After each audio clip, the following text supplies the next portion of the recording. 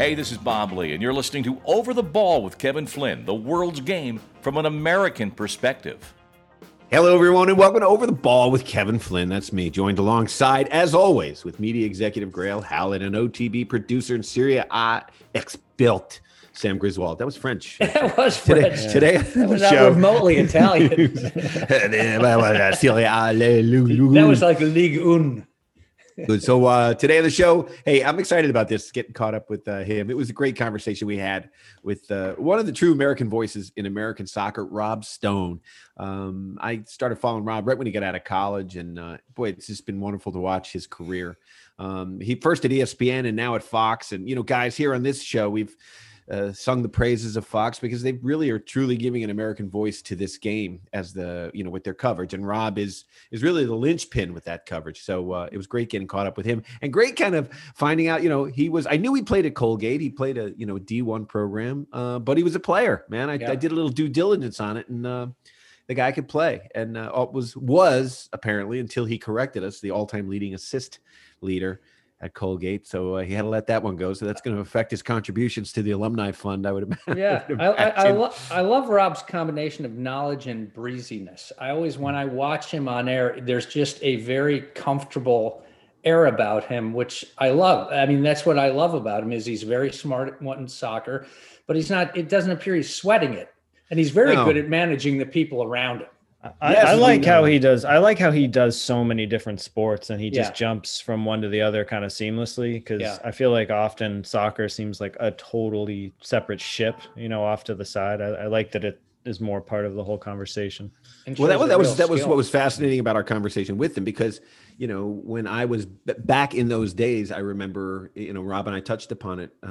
Where a guy would be doing soccer because he wanted to do basketball or he wanted to do football. And it was so annoying that when I watched Rob come in, he was a soccer guy, but he's a journalist and a broadcaster. And, we talked about his influence, the influence that Bob Lee had on him. And, I think I enjoy Rob doing other sports as well, but I'm glad that, he bleeds soccer first, it seems. And I think that's good. So it's a really great conversation we have with Rob.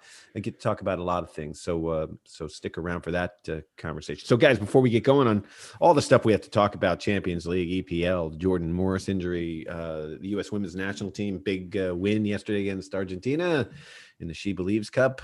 All right, whatever. And then what are you over today on Over the Ball before we get going? Sam?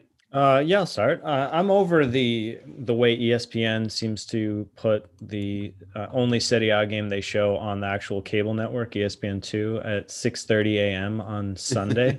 I understand it's probably not a very coveted time slot. They want to fill it with something, but they just always seem to leave out, the best games of the weekend. It's not a problem for me. I still watch them, but I'd like more people to kind of be stumbling upon good games at 2 p.m. rather than 6:30 in the morning. And to Grant Wall's point from last week about, how there's not always like a lot of added coverage attached to games, whether pregame or postgame. I'm so sick of seeing on the little bar on the bottom of the cable, showing you what time the match starts. It's like 8:59 to 11. And, you turn on and you get 30 seconds of pregame before it starts. So, right. Let's try a little harder, in my opinion. Right. We talked about that last week, about how to learn who is out there and their backstories really, lead to more sort of involved viewing. So sure. All right, Grayle, what do you got? Yeah, I'm over the debate about VAR and whether or not it's good or not. I'm firmly in the camp that it's been a huge advance forward. Case in point, Giroud's goal against Atletico was originally called offside.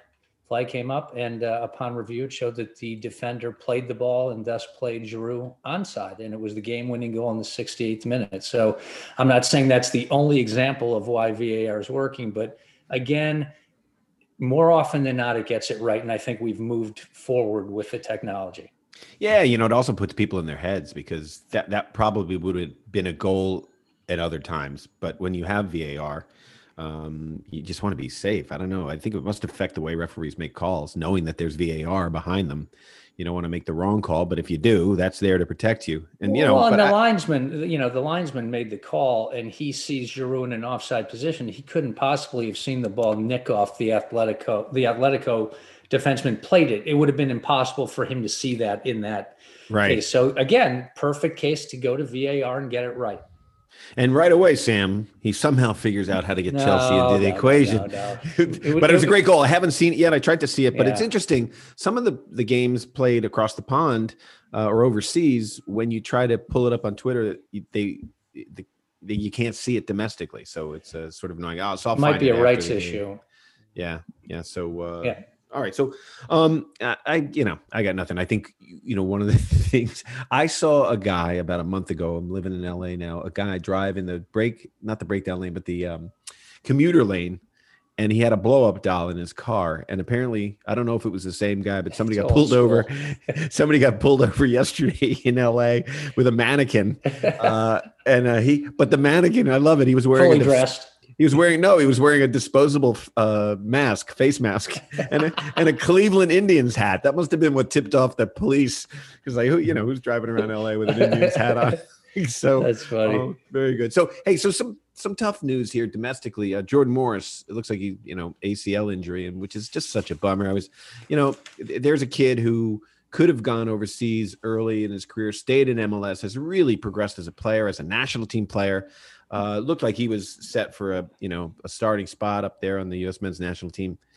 Goes to Swansea and then injured pretty much right away. And it seems like it's not a good one. And I think it's his second ACL injury. So He's obviously, I'm not going to say he's prone to it, but it's nothing new to him. Well, is it a re-injury or is it the other knee? They just said in the reporting that I did, which was reading accounts of it, they basically said it was his second ACL. They didn't indicate if it was the same one, leg. right? Yeah. But still, it just drives you crazy. Like, what if he hadn't been on loan to Swansea? Well, I mean, it could have happened anywhere. That's the nature of these things, right? And he wanted to go. We all want him to go there. You got to go there. You have to do that. It would have been great. And he would have, been, for some of the World Cup qualifying, it would have been great experience. I don't know. It's just a bummer. It seems Olympics, the Olympic qualifying would see out of the question because, he's getting the surgery now. He's got at least 8 months, I would think. Yeah, but I don't know if he was on for the Olympic team anyway. If they go with the younger roster, so it's a bummer. So last night, the U.S. women's national team 6-0 against Argentina, the SheBelieves Cup. Interesting, Argentina, man. They hadn't played in 2 years. It's just so bizarre. It's just so they're up ranked. And down. They're ranked number 31, and they look like they should be ranked number 61. But this is the thing. You hear such like Argentina, like, whoa, they must be great, like the men's team, but it's just so the last 4 times the U.S. have played Argentina, they've beaten them by a collective goal amount of 28-1. Yeah. So that's you knew what they were in for, and the nice thing is for Andonovski is that he got to play a lot of different people, so he got to look at a lot of different people, and the Olympic rosters. I think 6 spots smaller than the World Cup roster. So he's got some major trimming to do.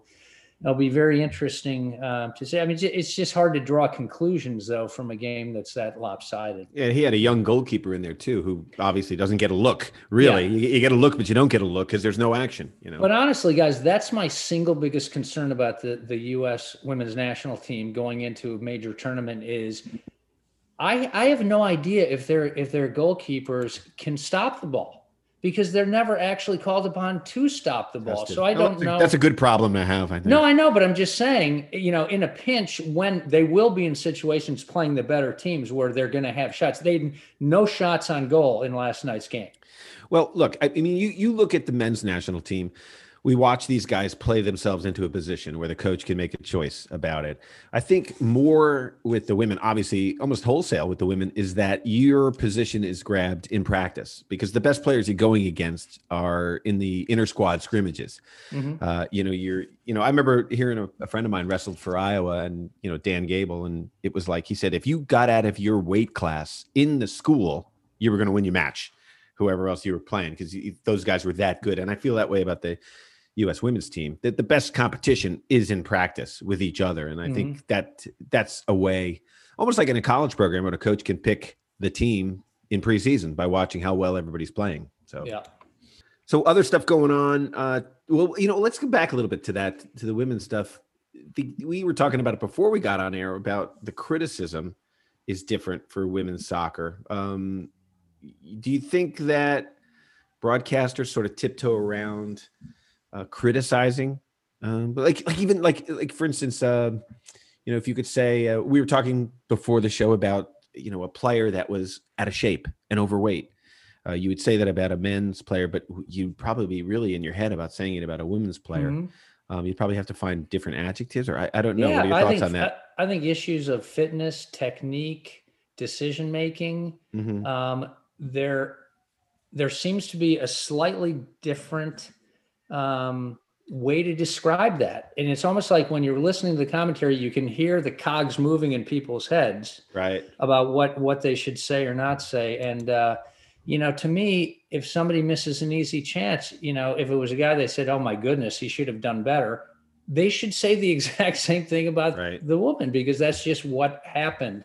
And I think we're going to get there, but I think things will be equal more quickly if we start judging and talking about it the exact same way. It seems like it's a bad time, though, because there's the cancel culture going on right now and heightened criticism for, something someone said 14 years ago. I was watching with the Letterman Drew Barrymore thing. They're like, or no, with Lindsay Lohan. Apparently, 14 years ago, he said something. I watched it. It didn't seem so bad, but I guess in hindsight, you wouldn't have said it again. But that the cancel culture jumps in. So I think all of us get in our heads a little bit. I was, watching the game, a lot of giveaways, and they never mentioned it.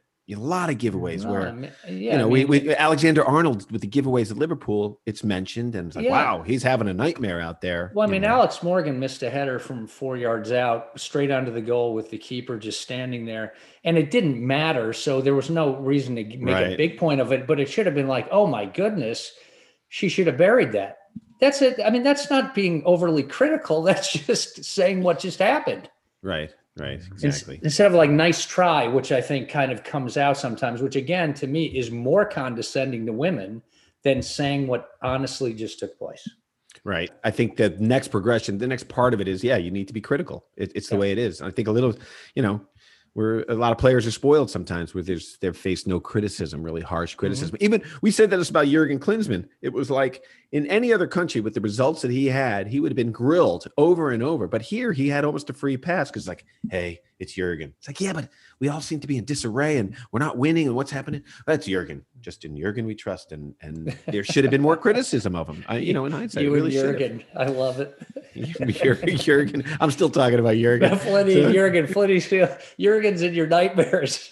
I think just such a black stain on our nation's soccer history. Yeah, I think why this is, one of the reasons why this is so uncomfortable to talk about is, first of all, we're three white guys here, so it's not like we've had to deal with a ton of the stuff we discussed, but you are providing fuel for the fire that some people will jump on, and it's not fair necessarily that you have to consider that. But if you remember a few weeks back, or maybe a month ago, there was a big to do in England because the Leeds United official Twitter account criticized a female reporter for a comment that she had made. They put out a tweet that was not, in my opinion, uncalled for. They were basically just sort of asking for clarification about something that she'd said and questioning something that she'd said, which, I think is okay, but that's legit. Sure. But inevitably, everyone, not everyone, but a lot of commenters, are then telling her to, get back in the kitchen. And, they started the kind of fire, as it were. But so it's really difficult. It's really tricky. I just think talking honestly about it is the best prescription, right? Sunlight is the best remedy.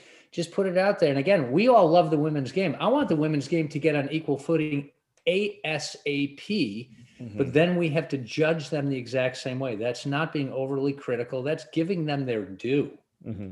But I think, Kevin, to your point, like soccer in this country as a whole has sort of had to deal with that, both men's and women's, because you didn't want to be overly critical of MLS in the very beginning because, everyone else was already dumping on it. You didn't want it to succeed. Exactly. Yeah. So there's a balance you got to kind of get to, I guess. Well, I was actually, reading Soccer America this morning, and they were critical. I said I wanted to see what Soccer America said about the giveaways and how players play, because even in a blowout like that, when they're a totally outmatched Argentina.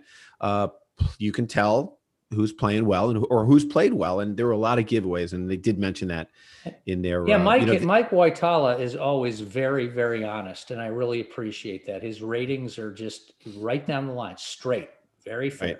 Well, someone plays. So, with a blowout like that, 6-0, you'd expect all high marks from everybody, but they weren't clinical. And so I think that's good. This is a good place to be. Exactly. Champions League, guys, you had to be over the moon, Grayle, with Chelsea's win with that. Well, yeah, I'm going to give this very top line. So because I don't want to catch too much grief, but yeah, I mean, I'll just say that. So Giroud bicycle kick 68th minute. And again, me, I mean, I'm such a unabashed fan of Giroud, and I think he's maybe the most underappreciated and both you and I all along have underrated striker in the world, frankly. Yeah. And all I kept thinking was, not only is there not another player on the Chelsea squad who could have done that, there's maybe 4 or 5 players in the world that could have done what he did. And as the game-winning goal in the 68th minute and in traffic and stuff, to have the technique to do that. It was just fantastic. He's a big boy too, so his hold-up play is good. He does a lot of stuff off the ball. Hey, right there is. I couldn't say she's a big girl. That would be that'd get me in trouble with my girlfriend as well. So there you have a prime example. So it's interesting too, Grayle. You're watching Chelsea play. I thought Pulisic, he had been really linking up well with Giroud earlier in the season when he was playing. And they had a good simpatico relationship there. Yeah. And now Pulisic on the outs, it seems. And there's even talk of him going 85th minute, which is, it's garbage time. Suck it up and make the best of it. But it's not a good situation for him at the moment. But, things can change. Guys get injured. Look at Liverpool. It's like a mash unit in the Liverpool locker room. I mean, it can change. And I've got to say, Pulisic's attitude to me strikes me as really good. And I think there's that opening's going to happen for him. He's going to but there's also talk of him going back to Germany with Bayern maybe. So I don't know if that would be a better move, but he's certainly got to get his minutes in. But he's got to play as we go towards World Cup qualifying. So other games, Bayern and Lazio. Boy, Bayern just looked like Bayern. I mean, Bayern's been a little bit off the boil lately, but they looked like it was like, okay, Champions League. Now we're going to be serious, and they just kind of. They just dismembered Lazio. I mean, and Man City over Gladbach. I mean, they're just cruising. Man City. Yeah, they looked like it was no stress. I swear to God, I was watching that game, and it was just like, first of all, their substitutes, could have been the best second team in the world, and De Bruyne didn't even play, and Silva and Jesus scored. I mean, again, right now they're just rock solid in the back, and they and Bayern, you would have to say right now, are the clear-cut favorites. Yeah, Sam, on the Bayern game, I watched this, pretty superficially, but I mean, Lazio were awful. I mean, they were basically gift wrapped 3 goals with, trying to play out of the back and, some bad defensive mistakes. I was more expecting a kind of traditional Italian performance in this one where Lazio were really going to just hunker down and defend, but they seemed a little too wedded to their style. And I think Bayern are good, obviously, but I think this also had a lot to do with Lazio's play. And then Atalanta Real the next day was a bit disappointing. That's actually the only matchup I really care about. And a tough red card in this one early on for Freuler of Atalanta. It was a tight call. Couldn't you have seen it going either way though, Sam? Yeah, I mean, it was a hip check. It was a hip check. No, it was a foul, and it was, he's technically the last man, and the guy was going to be in the box with probably a chance to score. But it's just, it's so different to me than, tackling a guy or like these tactical fouls that are so brazen. And that early in a game, and if you're considering it's a 2-leg thing, you're it all anticlimactic. Yeah, he was also off to the side of the box a little bit, so he did have to cut in. It wasn't like it was just him off to the races right down the middle, and a guy grabbed his shirt and pulled him down. Right, he made a very physical challenge on him. I mean, I thought it was one of those things that could have gone either way. It was a bold call, 3rd minute. All right, so some big news, Grayle. This falls squarely in your wheelhouse. This CBS Viacom Paramount Plus, they launched yesterday, or I don't know if they launched, but they had their rebranded investor meeting. Yeah. Well, so Paramount Plus is the new name for CBS All Access, but talk about the amount of games they have and the games they have. Yeah, so they just so all their streaming games, soccer games, are going to go onto Paramount Plus, and they just struck new deals with CONCACAF, Brazil, and Argentina to stream their league games. So, the name of the game in these streaming services is content, and you can never have enough. And by the way, the great thing about the platform is it can hold an infinite amount of content. So it's not like a TV channel where you have to program around, 24 hours and then maybe do reruns or whatever. Right. You can have just everything on the service. I mean, it's all about content, right? It's all about content, and it's a huge play for CBS. And obviously a lot of their Champions League games and all of that stuff, Europa League and stuff are going to go onto that. Men's World Cup qualifying in 2022. Yeah. I mean, they're doubling down. I mean, when I saw that they signed the deals with CONCACAF, Brazil, and Argentina, I'm like, whoa, they're like 2 feet in on soccer now. And I think it's exciting. I think it's exciting to have another player. It's always so interesting though. Like it just seems to be soccer in a way where like we're watching ESPN, all our soccer on ESPN. And then all of a sudden we're watching all our soccer on Fox. Yeah. And then all of a sudden we're watching all our soccer on NBC. And then we're watching it on TNT. And then we're watching it now. We'll be watching it on CBS. So it just seems to me like the NFL football package has been consistently on a certain channel for years. And the studio people, but when it comes up for renewal, Flinny, that could change. I mean, Amazon could come in and make a preemptive bid and get a bunch of those games. So it's all about the rights issues. It's, then the other thing is once you paid these massive rights to get this sport, you need to make the money back.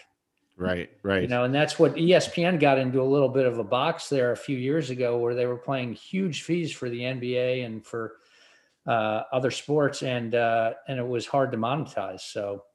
Well, you talk about that a little bit because I had heard classically they're saying live events are the way to go because they were just sort of filling the day with all those talk shows and they were getting in trouble with that stuff. They're cheap to produce, but also it's controversial and people are like, I want to watch sports. Yeah. So really to draw people to your channel, it had to be a live event. So they paid a lot for the live events. But this whole streaming service has sort of changed that, right? It seemed like it was sort of dovetailing, moving into another direction. Well, but again, remember, you're paying for ESPN indirectly on your cable system, but you probably don't even know that you're paying $9 a month for it. Right. With streaming services, it just became another revenue stream where it's like for $5.99 you can get all. For $5.99 a month you can get all this. Right. And that's what the change was. It became a paid subscription service, and that's the direction that everything is going in. Because again, the platform can hold as much content as possible. And so if you're the consumer, you're like, shit, I'm getting all this stuff. Even if you don't watch 1/10 of it, you're thinking like, hey, I'm paying $5.99 and I got this much stuff if I want it. Right. So. Right. Hey, Sam, I had an interesting little article there about Inter Milan is suing Inter Miami for branding rights. Talk about that a little bit. Yeah, so rebranding. This has been ongoing for a while. I mean, to make it as simple as possible, Inter Milan don't want Inter Miami to be able to use the word Inter on merchandising and branding. And Inter actually, a while back, preemptively, before Inter Miami was even named, they filed a trademark just for the term Inter in the United States, because obviously they see it as a market they want to get into. And anyway, there's been this long legal battle going back and forth. And, why it's really interesting to the soccer world here, to especially legal experts, is, if Inter Milan do prevail, the idea is like, well, then does Sporting, Lisbon football club. I mean, does Man United have the right to the word United, and whatnot? And it seems broad. It's interesting to keep an eye on. I mean, the article, which was in the New York Times, points out, this all could have been avoided by not using, European sounding names, and just kind of sticking with the names the MLS clubs originally had. And there was another article in The Guardian this week that I thought was interesting, talking about how many MLS clubs have been doing these rebrands, changing their names, changing their crest, whatever. And it talks a little bit about the history. And it's kind of funny because, it talks about how the crest used to have like a soccer ball in it, but 25 years later, people don't need a soccer ball to recognize a soccer jersey. So, it has to do with the growth of the game here for sure. But a lot of fans are unhappy about it. They're like, well, this is, we might not have 100-year history, but we got 20-year history. Why do we need to go, try to pretend like we're some authentic old European thing? So I don't know. I don't know if I really have an opinion on this, but I wonder what your guys' take is. Do you think it's a little cheesy to just be stealing these names? Or, I mean, was Kansas City Wizards cheesy? Go ahead, Grayle. Both. No, I just say, I'm more of a traditionalist, which wouldn't surprise you guys, but also it's all about merchandising and marketing. It's all about what you can sell. And if you think you can sell more shirts, bottles, whatever, with a certain logo or a certain name, you're going to go in that direction because you got to make money. And that's mercenary. And sometimes it's like, why the hell did they do that? But, it's no different than doing the Rangers doing a third jersey or something. You also find out what works. The Red Sox used to be the Braves. Changing a name is quite different than just but the Red Sox used to be the Boston Braves, and I mean the Baltimore Colts used to be, it's like it goes on and on, even in our own sports history. But I do think, Sam, too, sometimes going to a more traditional name, again, this is my own opinion, elevates the status a little bit. I find some of those old names a little gimmicky, just for me. But again, that's me. I'm coming at it from a purist standpoint. So and Sam, to go back to Inter Milan, with your Italian, I'm assuming it means it's international, right? It's short for Internazionale, which Inter Miami is too, Internazionale. Yeah, so you play across the pond and across the world. I think it's really bold by Inter Milan, frankly, to add. Yeah, it really is. They own the word Inter, or it'd be like somebody saying, hey, we own United. Hey, we own FC. Hey, we own any other word that's cobbled together. Well, that's the point. That's the point the author's making, is if they do win this lawsuit, what's next? Yeah. Right. Well, it's funny. Champagne can only be called champagne if it's from the Champagne region of France. They sued for that, but I get that. Sam, is there any backstory between Inter and Beckham? I don't know. Is there anything that No, so Inter Milan filed this, for the patent for this term, right? I think in 2014. So it was well before the team was even named. I got you. Okay. Because they all want in the U.S. market, guys. I mean, that's part of it. You want to get the Chinese market and the American market because they're big markets. So they see it as money. Like you say, Grayle, it always comes back to money. So I kind of like the Club de Foot Montreal, though. I like that change, Sam, because it brings in the French-Canadian thing a little bit more. To me, that's actually almost like a cultural decision, which I like a lot better than the Montreal Impact. I mean, I'm like, what? Right. What is that? Look, I think this game is international. It is. It truly is. American football is not.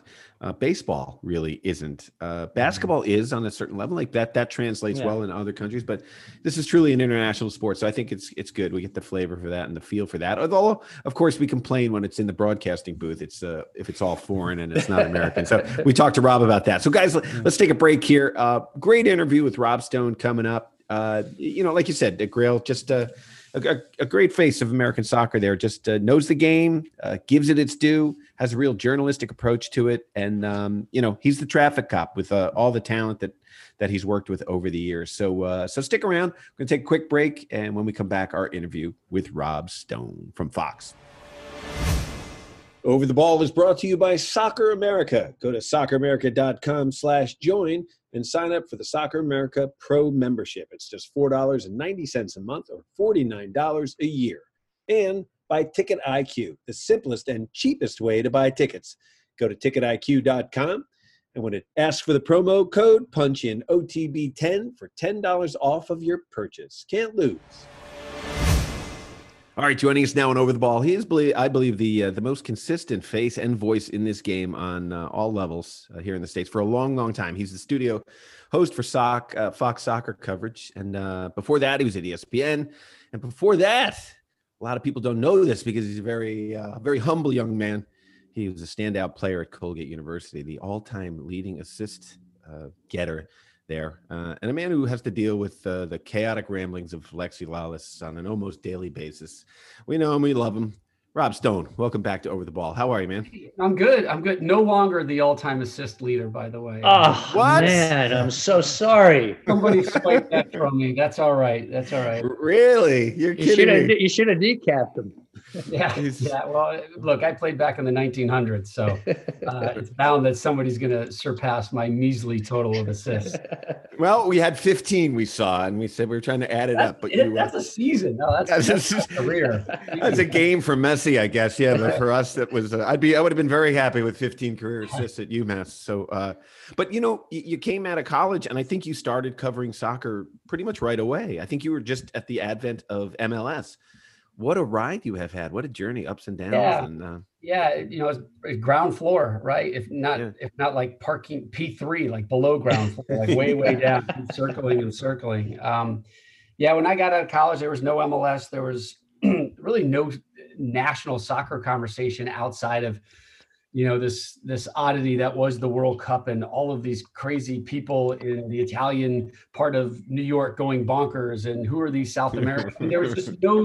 There was no kind of comprehensive soccer intelligence out there that was quote unquote mainstream. It was all very localized and provincial. And, I got my start at ESPN behind the scenes, and there is where I kind of made some inroads with people in the business who also were doing soccer.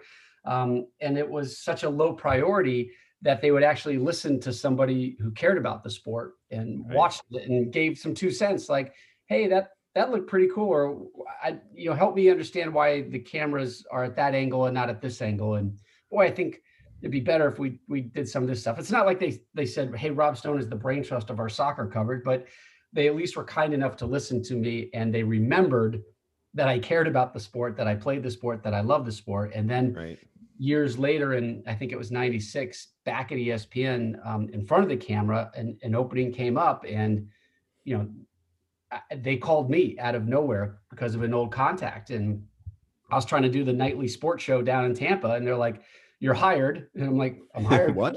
And they're like, we need a tape, but you're hired.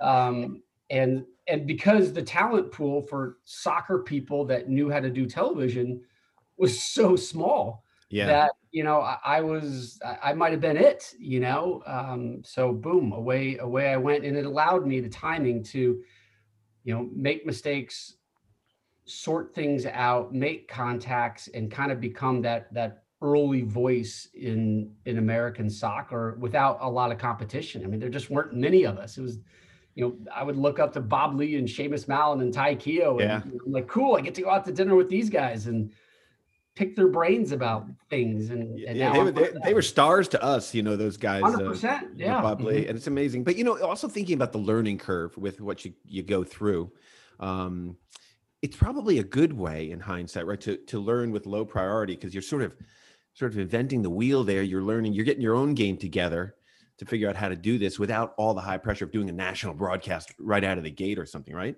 Yeah, 100%. I mean, it was a different time, and B, that sport at that time where it was very under the radar. A lot of bosses were like, listen, it's a 2-hour show. Don't dip the black. Don't swear, don't light something on fire. Just get on and get off. Right. And that's what it was. And if you didn't screw things up and you slowly got better and maybe were able to dip your toes into another sport to help them out, because there was only so many soccer broadcast out there, that it was a nice little way, a nice entrance into the grind of a national type type media. And again, like we mentioned, we were a small, very small, almost like a startup fraternity where we all got along and like, hey, we're all in this fight together. And that included, when MLS started, we were an MLS partner. Okay, let's figure this thing out together and let's make mistakes together, but let's not hurt each other. We're all in this to win it. And that's kind of neat about the soccer community. It's certainly grown, but it's still very kumbaya-esque in the sense of totally those that are doing the good work for the sport are still in it together and are still looking out for each other. Yeah, there's that passion that's there. But I remember when you were hired, I was really happy that there was an American voice there. And then when I heard you sort of talk about the game, I knew you had played. And that, for soccer enthusiasts, that was a big deal. I think, we did have Bob Lee's voice, but Bob was known for so many other things as well that I thought like, okay, here's a new generation of people coming up. And the funny thing is, Rob, I was not a broadcaster, and I would do sort of man in the street type stories for ESPN back in the day. And then you had to do something one time, and you watch someone like you do what you do, and you think, oh, I could probably do that. And then they threw me into your role one day, I think at Giant Stadium, and I was like completely overwhelmed. It's like, oh my God, this, like we were talking about before the show started, fingers pointing this way and doing this way and wrap it up. And it's like, oh my God, this is a real profession. And that's why, I looked at it with different eyes after I had done that before you. I filled in for you one time. It was like, wow, this is a lot harder than it looks. And so you've done a great job. And I also love the commitment because you've done it consistently for years now. And I think there's a lot of, I mentioned the American voice, but also there's a lot of back and forth, and most of the voices are foreign accents anyway. And I think this has been, we had Fox, when you had more games and we used to talk about it on the show all the time, you guys are really giving the American voice a shot there, and it made a difference. You had to be very proud of that. Yeah. And I think that's also a Fox priority. We are an American outlet, and we are covering the American game from an American angle. And I think we're getting to that point now where it's, if you don't have an accent, it's okay. But in the past, you had to have an accent to be associated with soccer. I mean, you would see it on the fields. Parents would entrust their kids with coaches because they had an accent. Oh, he grew up in Scotland. He must know what he's doing. What a great coach. Why? Why is that guy better than this woman or this man? And a lot of times it was the accent, and it's the same with commentators. Oh my God, he has an accent. He must know what he's doing. And this poor bloke who's, from, outside Westchester area, or upstate New York, or did this, what does he know about the sport? That's bull. And that's something that really, really pees me off. And that's no disrespect to the people who have accents, but who's to say that an American can't have a voice and can't have intelligence around this sport? So I think it's something that Fox fights for, and it's something that I take a lot of pride in. That I'm a voice from my country talking about it from my perspective, and that it's accepted now. Right. So, so Sam, you were talking about before you got on about just the different influences of different sports, because look, a lot of the guys you're talking about with and women that have the accents, we know them and we're friends with them, and no beef with that. But the fact that an American voice can be legitimate, we talked about on this show a lot about Bob Bradley, how he was treated over in England. I mean, he's a great world-class coach, and yet they looked down on him because he wasn't English, So, but Americans do broadcasting better than anyone else. So, do you? Oh, we do we? Yeah, I think so. I mean, I love listening to sports broadcasts of other sports and soccer, but it's just different models. It's different setups. We've done a couple World Cups now where we'll have analysts from other countries join us, and particularly our friends from England, and they're always like, what's going on? Like, what are all these commercial breaks? I'm like, well, we have to pay for you and that very expensive bottle of wine you ordered for dinner on our boss's company card. We've got things, and they're so used to, like, it's halftime and we talk for 12 to 15 minutes. I'm like, yeah, that's cool.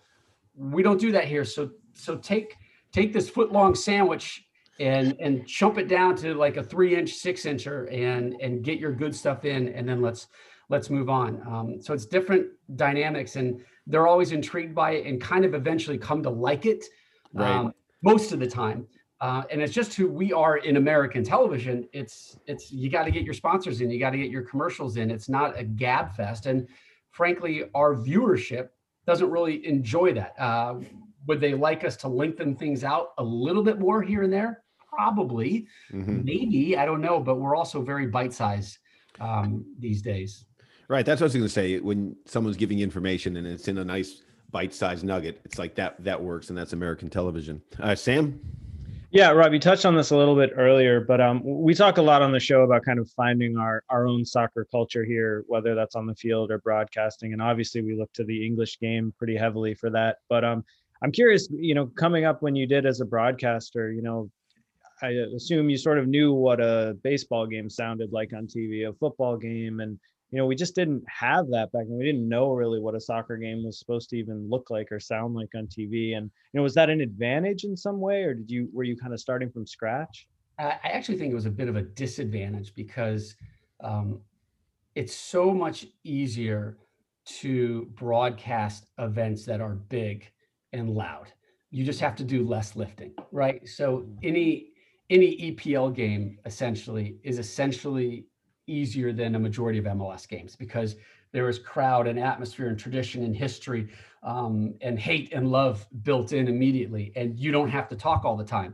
But in the early days of MLS, when you're doing the Dallas Bird and the KC Wiz at the Cotton Bowl at noon Eastern in August, you're struggling because the players are hot and exhausted at kickoff. The crowd is trying to find the shade. The kids are in the concourse. It was tough. It was tough to do, and it was tough to sell, right? Like if you watch a game and nobody's there, you're saying to yourself, well, why should I care? Because clearly people in that community or that sport or whatever, they don't care enough for things to happen. So I think it's more of a challenge. Like calling MLS games now, and I've said this before, like I'm jealous of John Strong because he gets to call MLS games when there is actual atmosphere and adversity and history and passion in the stands. And we got it, Seattle, Portland. Back when I was calling games for MLS, like Seattle, Portland weren't even in the league. We weren't even thinking about them. It was Metro Stars and thank God DC United, right? Thank God it's a DC United game because they got the Barra Brava and they've got the Screaming Eagles and they bring something to it. Now, you go from market to market to market in MLS and you're saying to yourself, all right, this is a pretty good atmosphere. This is going to be all right. Yeah, there's a few we probably still steer away from, but it's a different entity that, to your point, is growing and maturing. And they definitely obviously borrow some elements from overseas, but I also think it is uniquely American with a couple of the effects of it and how they go about it. And those are the places that like I get a smile right now that make me so happy to go to, seeing in Atlanta thrive in a part of our country that was never known for soccer, and I lived in the South and I love the South. And I just said, it's not going to happen here. Like Atlanta's a bad sports town.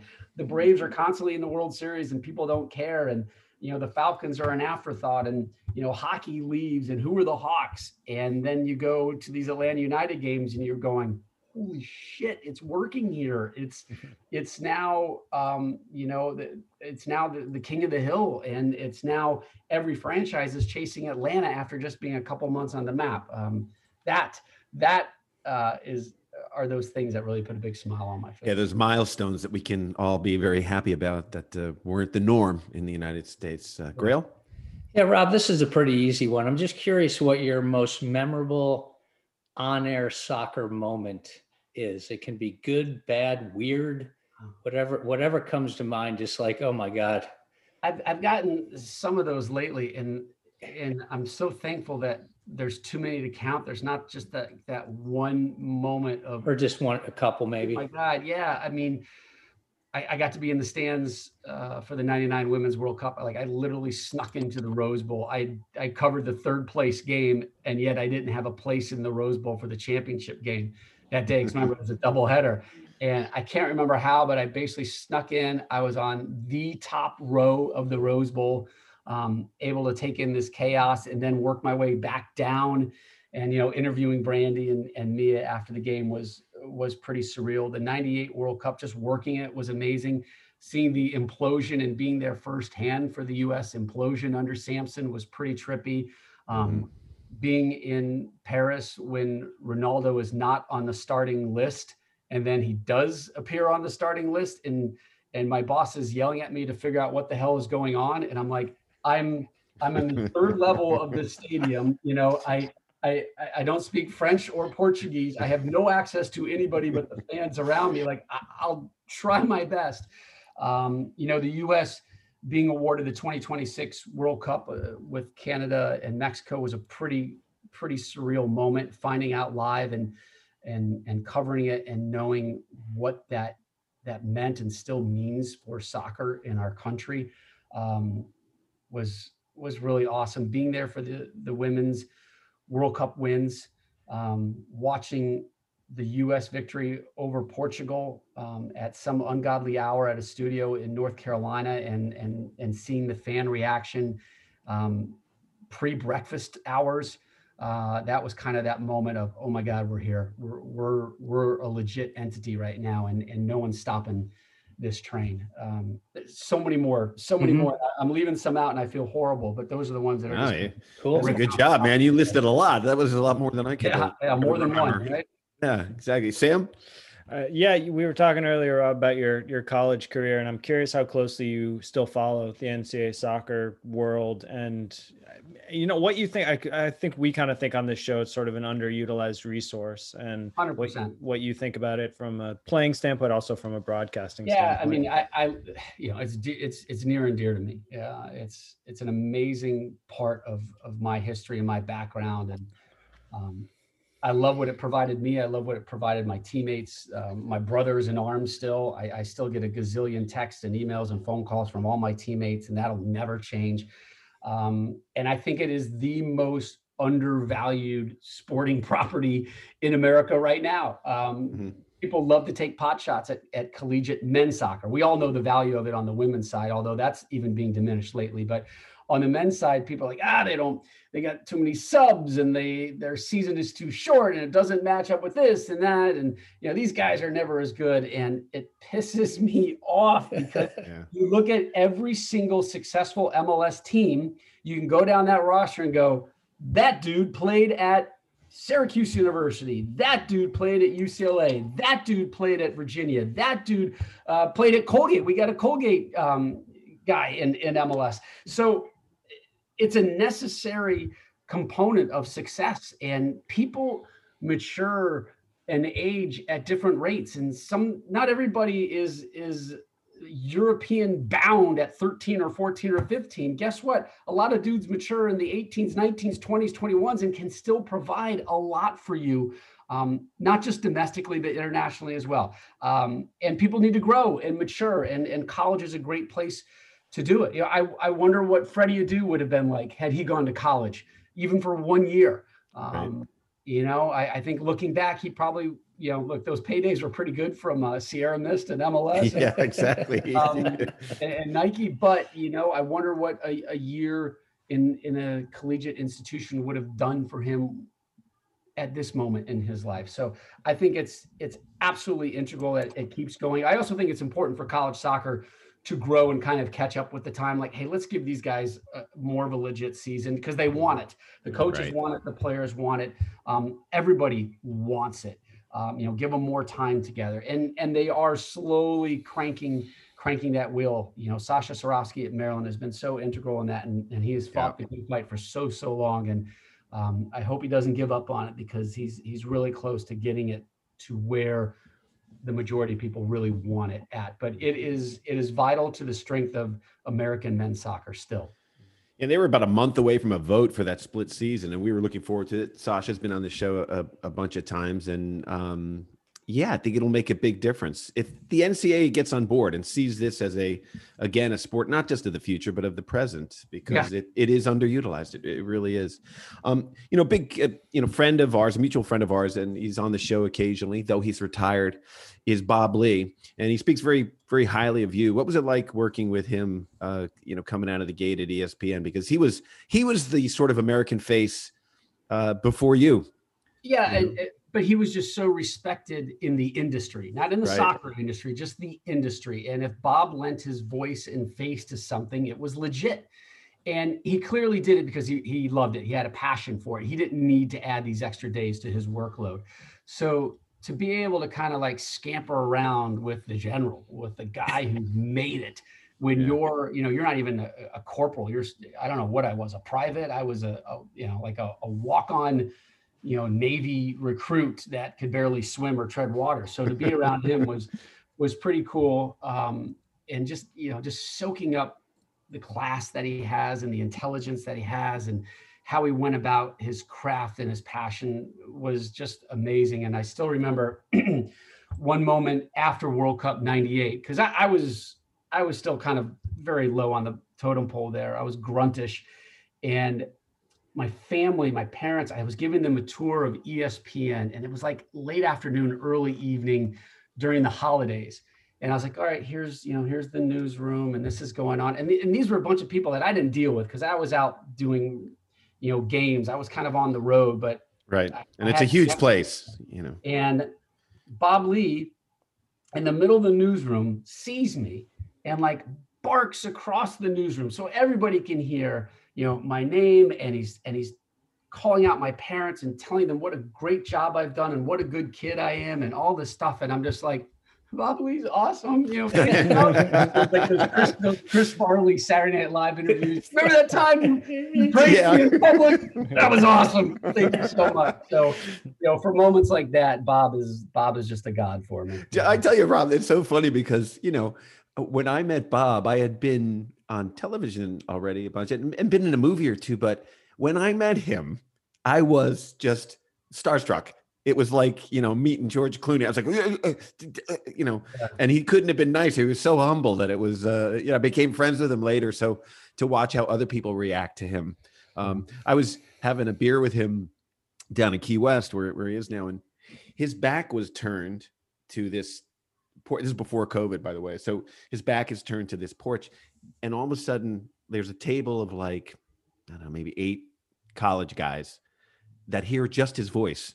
And they all get up and walk over to Bob. Like, they didn't even see his face. They're like, that's Bob Lee's voice, this voice that we know. So it's great. So, it's so funny, Rob, you said he called you a kid and now you're not. We'd love someone to call us a kid now, but it's gone fast, hasn't it? You've, gone from being this grunt, as you said, to suddenly now the face of American soccer. It's got to feel good. Well, I'm a face of American soccer. And I think that's what makes me feel better, is that there's more and more voices and faces and people that are trusted in this industry that cover this sport. And I think that's pretty unique and cool because, obviously that wasn't the case and there weren't many of us, and now it's a growing army. It's not an army of one anymore. It's this growing army. And there's getting more and more crossover, which is really great. Taylor Twellman's been able to do some crossover stuff. He's not just a soccer guy. I'm not just a soccer guy. And I think things like that help. It also helps that, there's some longevity. People have seen me and hopefully most of them will go, oh, soccer guy. Okay. All right. I'm in good hands. He's going to be able to handle this with the proper depth and coverage, and gravity that's necessary, rather than some guy who just got pulled out of hair and makeup, or some woman who has no idea and is just using soccer as a stepping stone, because there's been a lot of those. Oh, I saw that. Yeah, a lot of that. And those those hurt to see, because it. You're like, you're not here for the haul. You're not preaching the gospel.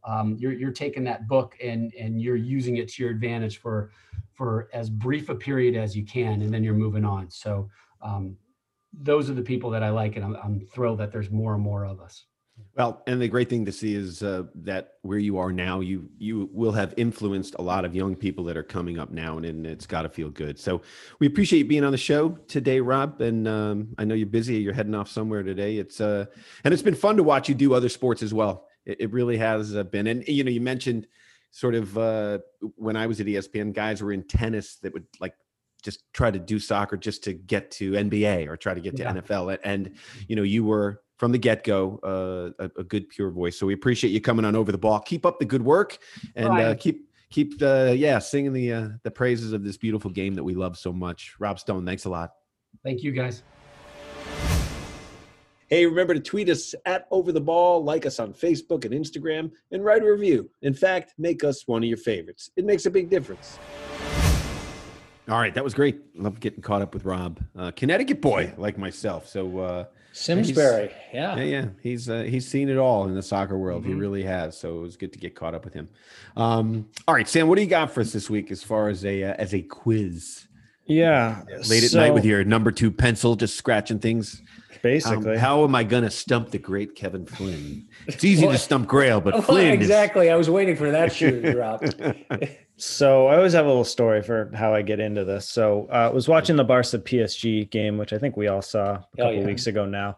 And I was reminded of how big the field looks at the Camp Nou, the physical field. And I recalled someone telling me once that it was the biggest pitch dimension-wise in Europe and maybe the world, which was why the team was built the way it was, to play this, pass and move, tiki-taka, really spread the field out. But I never confirmed that. So I looked into it for a little bit. And so the first question is, per the IFAB, International Football Association Board regulations, what are the minimum pitch dimensions in yards for an international match? Okay, I'm going to go 110 by 70 because I think 120 by 80 is the standard measurement for a pitch. Okay, this is minimum, remember? Yeah, so I'm going minimum 110 by 70. So I'm taking 10 yards off each. Got it. Yeah, I think Kevin? I think the width is it's probably 75. So 110, 75, I would say. Okay, so it's actually 100 yards for the sideline by 70 yards for the goal line. That's the minimum. That's the University of New Hampshire. That's what that was. Yeah. Yeah, UVM played in that bandbox too. Yep. What are the maximum dimensions? I'm going to say 120 by 80. Kevin? 130 by 85. I think you can go bigger. Okay, it's actually 120 by 80. Well done, Grayle. Yeah. Okay. So a 120 by 80 is the top, as big as it could be. That's surprising. And when you guys play on pitches like that, it feels like you're in just out into somebody's, Yeah, I mean, there is a big difference. So just to add it up, that's a difference of 7,000 square yards for the minimum versus 9,600 square yards for the maximum. It's a huge difference, man. Quite a big difference. So that's for international matches. For non-international matches, the disparity that's where you screwed me up. That's where you screwed me up. Is even greater. So I won't do this as a quiz, but the minimum is 100 by 50. Or 500 square yards, and the maximum is 130 by 100. There I was at the 130 by 100. That's absurd. That's like medieval soccer. 1,000. Yeah. So you're playing with the skull of a person from the town next door. The entire village is playing. So I tried to figure out league by league what the pitch, regulations were. I could only figure it out for the Premier League and Serie A because those are the only languages I can read. But what is the recommended pitch size for both the Premier League and the Serie A? It's the same number, and presumably all the other top leagues, even though I cannot confirm it. I'm going with I'm going 120 by 80. I'm going by what the maximum allowed is. Yeah. Why wouldn't you want that? I don't know. That's the desired, but I mean, a lot of these are old stadiums, so they're tight. They're built tight. Yeah, but so what's the question, Sam? The question is what's the recommended? What's the recommended suggested pitch size for the Premier League? That's all just opinion. That's tough to say. Well, already I'd say one. Yeah, the biggest would be the opinion, I think, unless you can't do it because of your facility. Just make a pick. So they kind of have it. So the recommended size is 115 by 74. So it's somewhere in the middle. Gosh, 74. Get out the protractor, Flitty. However, in both leagues, there is a stipulation that if your stadium can't have a field that big, it doesn't have to be. It can be smaller.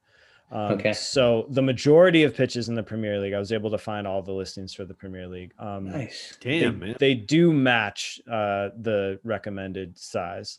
However, there is some disparity, which is interesting. So the biggest field, according to footballstadiums.co.uk, is Brighton, Falmer Stadium, which is 115 by 75. And the smallest is Molyneux, which is Wolves at Molyneux. Yep. 109 by 70. So the difference in total square yards there is just about 1,000. So it's a pretty big difference. Yeah. When you consider it. And it's something I haven't thought about very much and find kind of interesting because I think it would really affect, the way your team plays. Sam, can you look up maybe for the next show? That wasn't enough research there. No, the thing that's always rankled me about the New York City FC playing at Yankee Stadium is the pitch to me looks like it's 80 by 40.